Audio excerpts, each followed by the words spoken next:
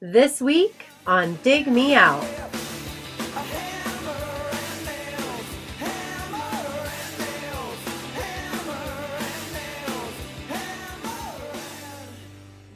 With your hosts, Jason Ziak and Tim Minichi. So, Jay, this week we're going to be doing a requested review by Crawford Blair. He suggested we check out this album, Carnival Art, by, the name of the album is Thrumdrone. Thrumdrone by Carnival Art. But before we go into that, Jay, we need to just talk about something that happened. What did I do? Well, it's not you specifically. No. The passing of Scott Weiland. Kind of a pretty big deal for our podcast. You know, Scott was in a band, Stone Temple Pilots, that wasn't one that we were going to cover necessarily on this because we don't cover in terms of reviewing albums or that sort of thing. We weren't going to do a Stone Temple Pilots album. Same way we're not going to do a Pearl Jam album or a Soundgarden because those are the huge bands of that era. But his impact on not only the 90s but going forward is pretty remarkable. And, looking back on his career, I was struck by the diversity of what he did and his willingness to jump outside of what was a pretty, solid gig with Stone Temple Pilots. He did the solo album, 12 Bar Blues in the late 90s, and then he did another one in the 2000s.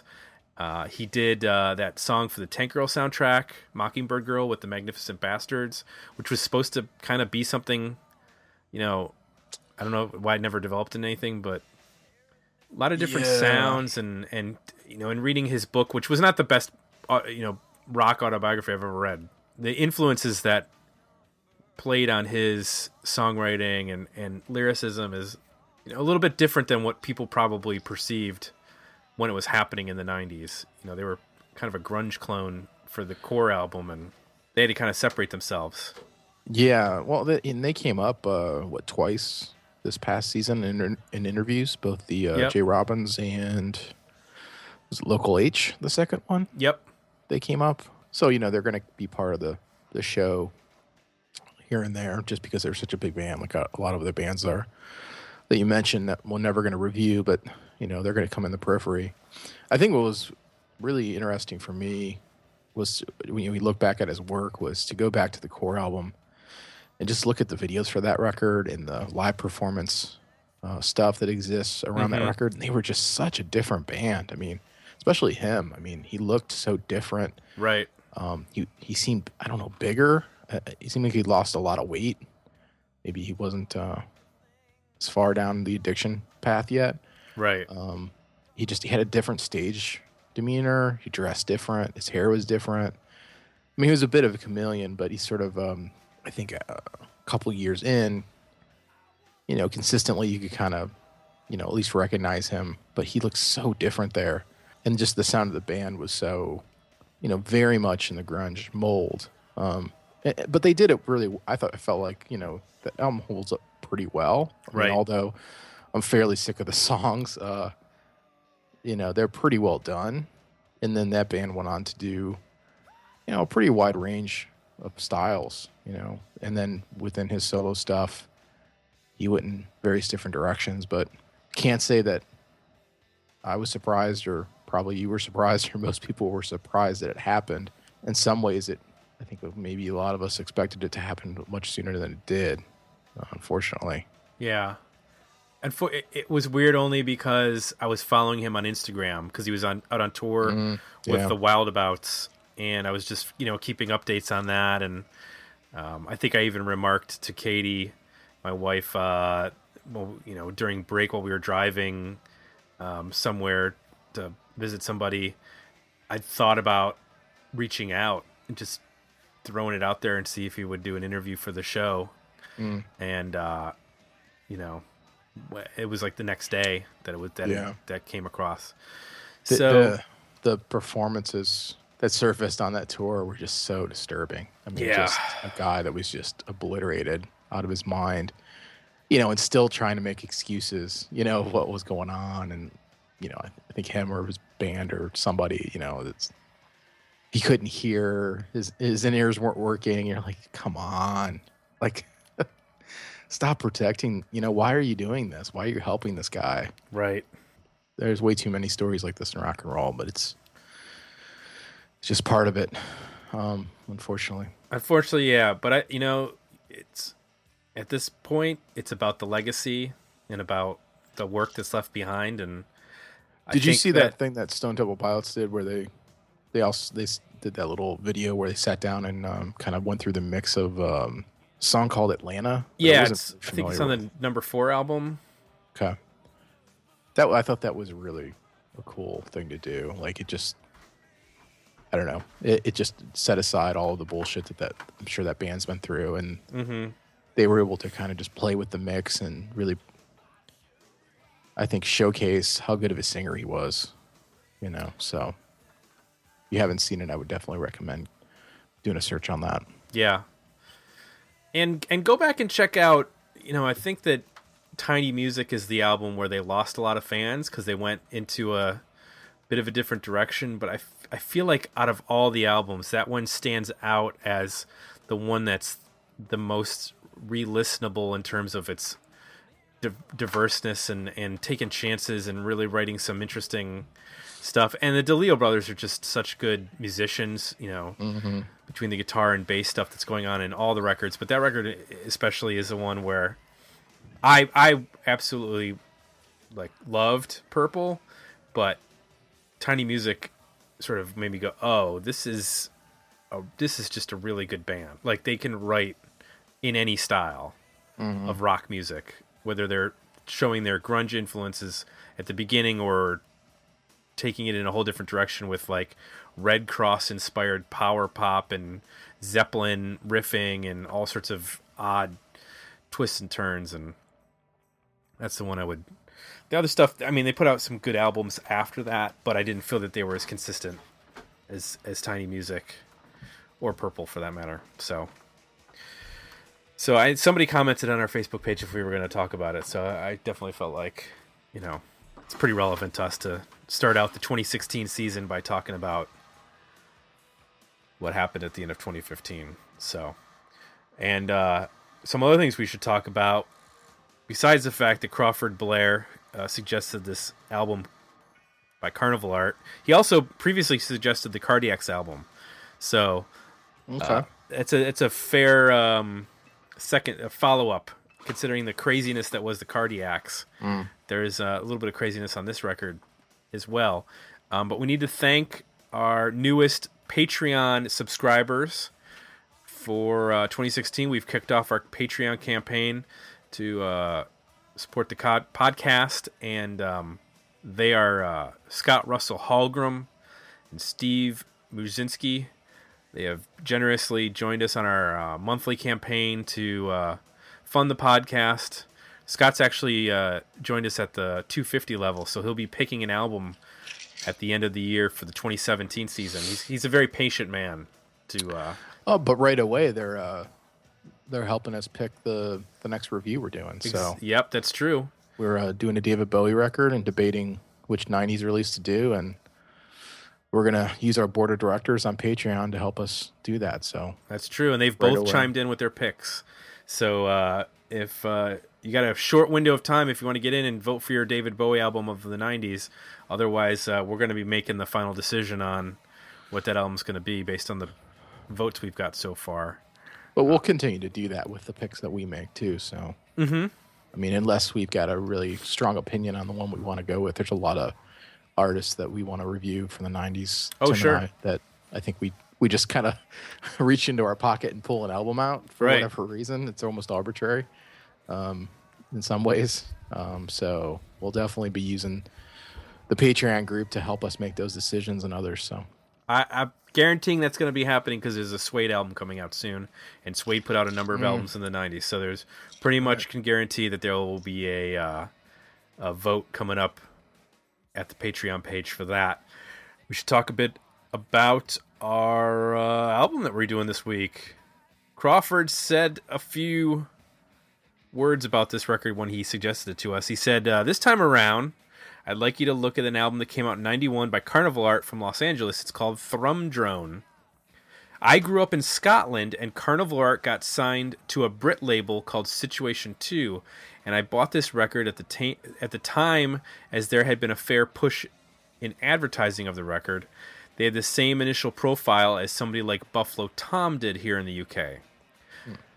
And now here's the interesting tie-in for this record. On a side note, Weezer member Brian Bell was the bass player in this band, and I'm sure the guitarist was in an early incarnation of Jane's Addiction. So you have two big connections there, Jane's Addiction and Weezer. So anyway, I still think it's a pretty great record, albeit an almost totally forgotten one. Very much an alternative 90s kind of release, drawing initial influence from the Pixies and such like. However, there's a fair dollop of pre-Americana rootsiness woven in with the music, and really quite nimble rhythm section that even brings a bit of new wave feel to some of the tracks. There's even a really rather nuts cover version of Octopus by Syd Barrett of Pink Floyd. It's also quite varied for a then modern alt-rock record, which I think is how it retains some of its charm for me. So that's Crawford's input on this record. And just to fill in some of the blanks from what he said, he covered the history of the band pretty solidly there. They formed in 89. The original lead singer was Michael P. Tack. Ed was on bass from 89 to 90. He switched to guitar in 90, and that's when Brian Bell came in to play bass in 90. And the original guitarist, Shane Paul Rohde, was booted, I guess, or left the band. And Keith Fallis was the drums, and he also sang. They put out 3 albums. The first one in 89, Like Nobody's Business, was a vinyl-only release, and then Thrumdrone came out in 91, and Welcome to Vas Vegas in 1992. Yes, that was not dyslexic. That's how they spelled it. Instead of Las Vegas, it was Vas Vegas. They also put out a number of EPs and singles. And in the intro for this episode, you heard the single. It was the second single, "Hammer and Nails," was the second single released for this album. So we got some Patreon feedback. If you want to leave feedback for these episodes, join us over at Patreon. Steve Muzinski says, "The King Crimson reminiscent album art had me excited, but the music had me scratching my head. I agree with the all-music bio about this band being caught in limbo as far as their sound goes. Maybe you guys can point out something I'm not getting, but my immediate opinion was thumbs down." So what he's referencing, if you go to allmusic.com, you can read the bio on this band. They're talking about the influences. They're kind of all over the place. You know, they cover a Syd Barrett era Pink Floyd song. We've already mentioned Pixies being an influence. Jane's Addiction member. So you got quite a bit of new wave was also brought up. You got some arty rock influences. You got some more straightforward rock influences. We'll talk about that. Let's talk about this album, Jay. Thrumdrone by Carnival Art. It's a weird one, Jay. I'm not gonna lie. I'm gonna tell you my one thing about this record that I like, though. I like the diversity. It goes overboard at certain points. Yeah. But I do think there is a pretty solid base of songwriting in this band. I think it's front-loaded at the front of the beginning of the record. You get into songs like Little Door Prize, Hammer and Nails, Wrestling Swamis. Those are all really solid alt-rock songs. And they have good choruses. And I think that's where, and I'll get into a bit later, but the chorus isn't just about repeating a bunch of words over and over again. It's about a unique melody that you can remember. And I feel like those songs are where they have the strongest vocal melodies in the choruses. A gutter drips and sounds like thunder on my passing brain, and echoes down my spine into my loins, examining the wrestling that spreads fear in the street. It's two bold swans fighting to be free. Well, someone will pay. Someone will pay. Someone will pay. Not me. Crawford mentioned about the rhythm section. They do have a really strong and nimble rhythm section as well. That's a 1A. I think that the rhythm section, bass player and drummer, do a lot more interesting things, and that's Brian Bell on bass, than what the guitar player is doing a lot of times, because I feel like the guitar player is either bouncing between like really bizarre atonal, like arty rock stuff, and then some like pretty basic riffing that almost sounded like it could have. Some of these songs sounded like they could have been on 80s B or C level metal band albums.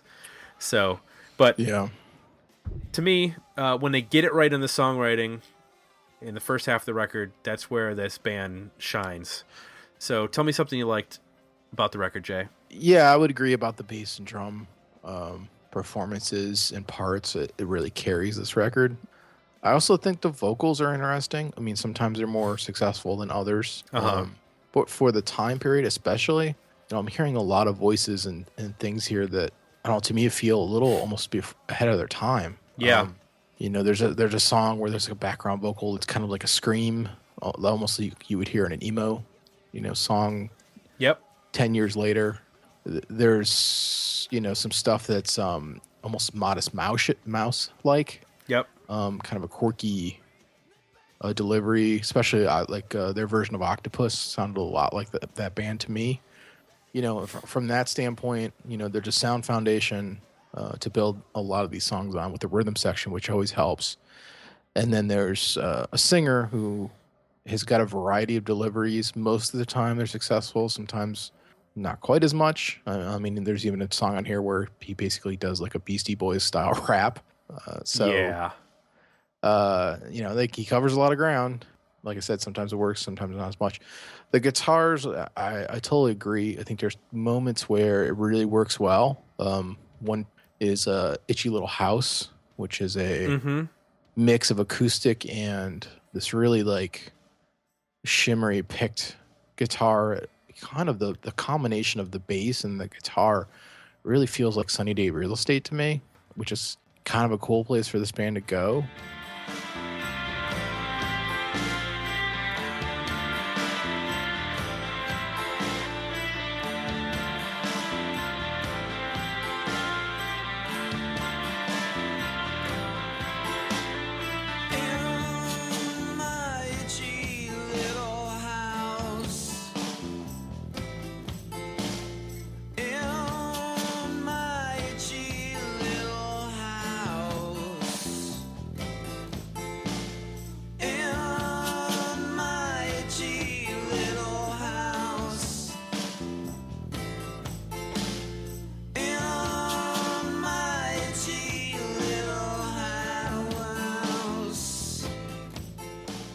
So I really like the guitars in that song, but there's other songs like, let's say, Backyard King, where it's just very generic. I kind of wrote down, it almost sounds like, I don't know, like a Red Hot Chili Peppers or Jane's Addiction, like minus the funk or any kind of personality.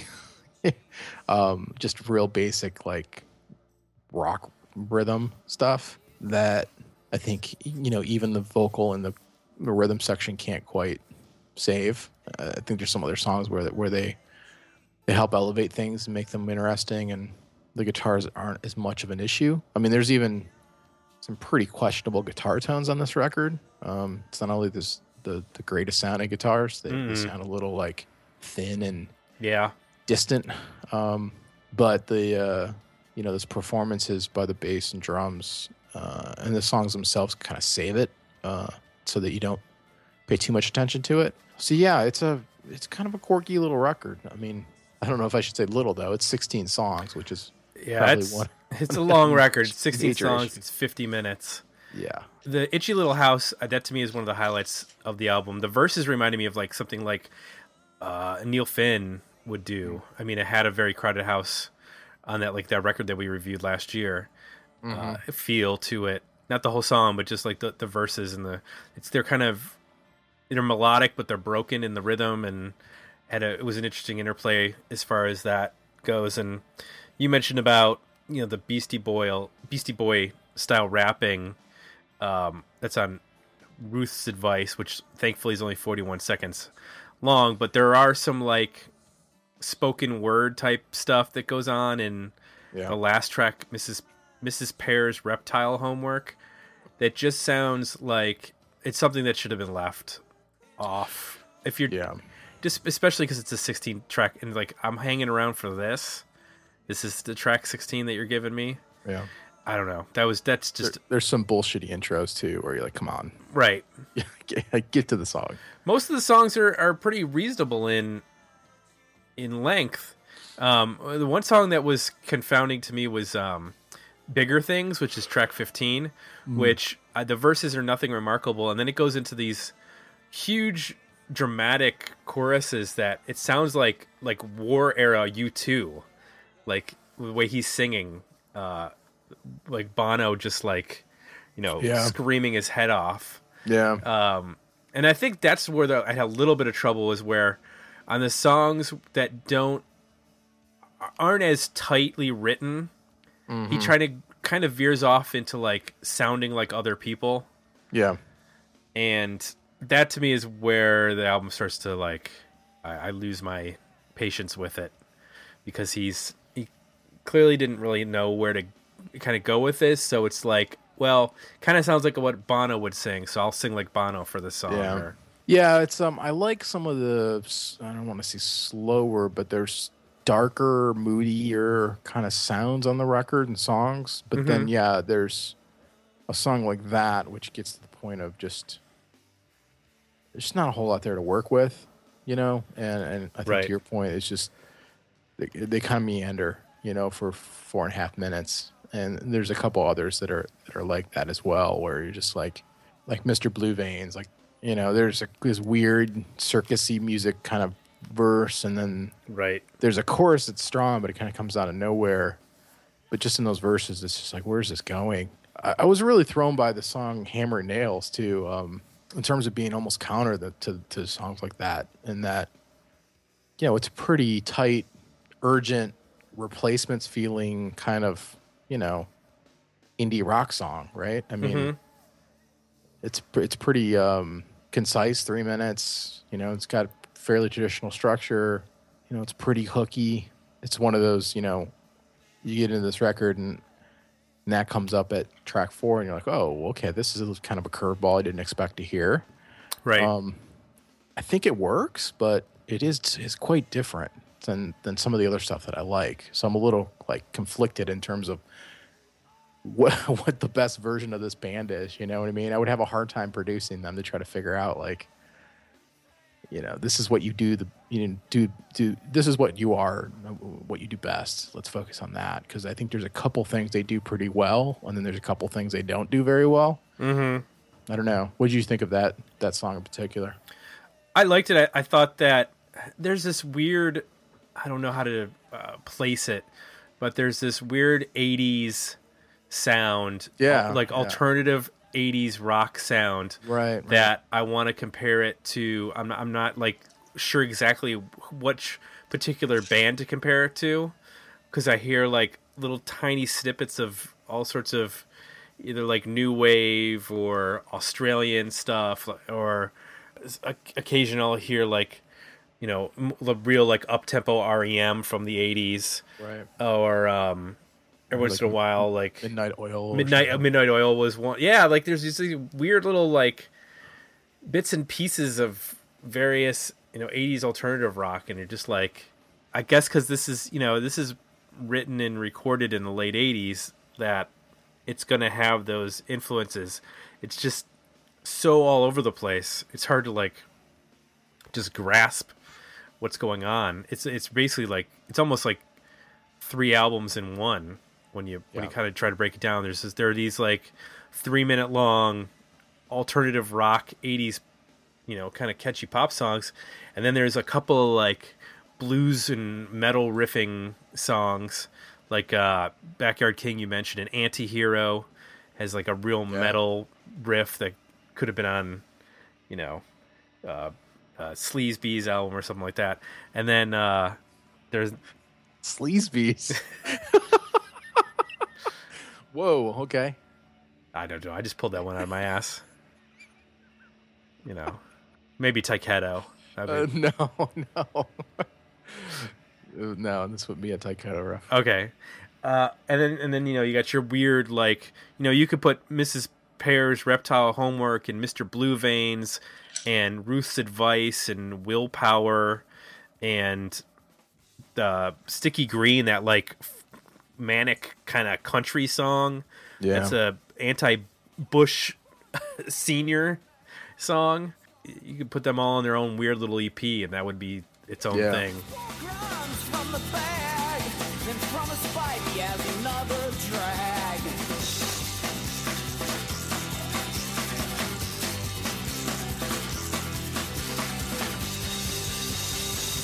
This bush is on fire, so why should I listen to him? Weed after weed, he threw God in jail for growing this shit.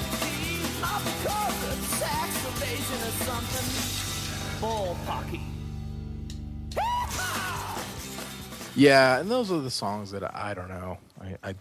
I struggled with those. One song like that on a record would be fine, but when you've got 16 songs and there's 5 or 6 that are like that, it becomes a bit much. And I think to tie this back to Crawford's previous pick of the Cardiacs, I never felt like the Cardiacs were like joking. Like to me, it was all like theatrical in their approach to the weirdness. Where in this, I feel like there's some sort of joke being played on some of these songs. Well, I also or just like I felt goofing like around. The Cardiacs knew exactly who they were, and they were consistent in that they applied that to every song. Right. You're right. I mean, it wasn't like one song was a country song, and the next song was a rap song, and the next song was like, a weird spoken word thing, and the next song was a Pink Floyd cover. It was, they were consistently, who they were on every song, even though each song would have a lot of different, parts and styles and whatnot. So yeah, I think that's, to me, where whenever I review records or listen to records that are eclectic in that way, where per song, they just totally go in different directions, I start to question it. It's difficult to do that. I think, every album, it's nice to have a turn here or there, but you got to be careful about how many you do and how well you can pull them off. You know what I mean? So Right. Yeah. I think here there's some that are more successful than others. Agreed. So let's talk about our overall ratings on this album, Jay. Worthy album, better EP, or decent single. Where do you lie on the spectrum for Thrumdrone by Carnival Art? Well, it's tough because I got 7, 8 songs on here that I like. Unfortunately, there's 16 on the record, so there's 9 more that I don't. So, I mean, yeah, you could I could make a 10-song record out of this that I think would be pretty strong. Mm-hmm. And could say, it's a worthy record. And unfortunately, there's 6 more songs here that if I'm going to say it's a worthy record, that you still have to listen to. If that makes sense. So, yeah, I'm going to go with an EP, but a really long one. Yeah, in the spirit of the idea that it's not complete, it's not strong all the way through. Yeah, I'm a little harsher. I'm at about 5 songs, I think, that I would put onto an EP. That would 5 or 6. I could probably squeeze one more. I'm a little bit like with Blind, the opening track. That's the one I think you're referencing with the screaming in the background. Sometimes it bothers me, and sometimes I can kind of accept it. It also has like this weird church organ thing that I don't love. Like it just kind of sticks out a little bit like a sore thumb on that song. Oh, yeah. So not sure. I'm at like 5.5 with that song. So I'm at a more of an EP when it comes to Thrumdrone. So that is our what? They were way ahead on the drone thing. Yes. Little they know how popular drones would be. There you go. This album art looks familiar. I keep meaning to look up and see who did it, and doesn't it? Looks like somebody. I think somebody referenced it. Is it King Crimson has a cover like this? Yeah, I don't know if it's by the same guy who did that artwork or not, or would I be surprised? I don't know. Let's call Brian Bell and ask. So, want to remind everyone, if you like what you heard, please consider leaving us some positive feedback over at iTunes. You can join the discussion about this album now that it's live for you to hear over at our Facebook page and Twitter and digmeoutpodcast.com. And of course, you can support the podcast by either selecting a requested review for the 2016 season over at digmeoutpodcast.com on a request review page, or you can subscribe at Patreon for behind the scenes votes. Join our quote unquote board of directors, as Jay liked to refer to it as, to help us select albums, leave feedback so you can be included on upcoming shows, and learn about what we'll be reviewing and who we'll be interviewing on future episodes. So that's it, Jay. Episode number 1 for season 6 of 2016 is in the books. Good times. You got nothing to say? No. I'm just wallowing in the Browns disasters. Oh, yeah. Well, at least you had the, intestinal fortitude to lose out at the end of the season. The Bills decided to, for some reason, try to make it 500 and beat a bunch of teams once they were out of it. Well, I was expecting them to blow that, but then the history is that they blow the picks anyway. So true. We'd be breaking a major trend there to do otherwise. So we'll see. So that's it. Like you've heard probably previously, every other season when we start, at the beginning of every season, our teams have each sucked as usual. So we'll be heading into the next season with high draft picks and low expectations. So for Jay, I'm Tim. We're out. We'll be back next week with another episode of Dig Me Out. Thanks for listening. You can support the podcast by becoming a Patreon subscriber at patreon.com/digmeout or requesting a review for the 2016 season at our Request a Review page at digmeoutpodcast.com.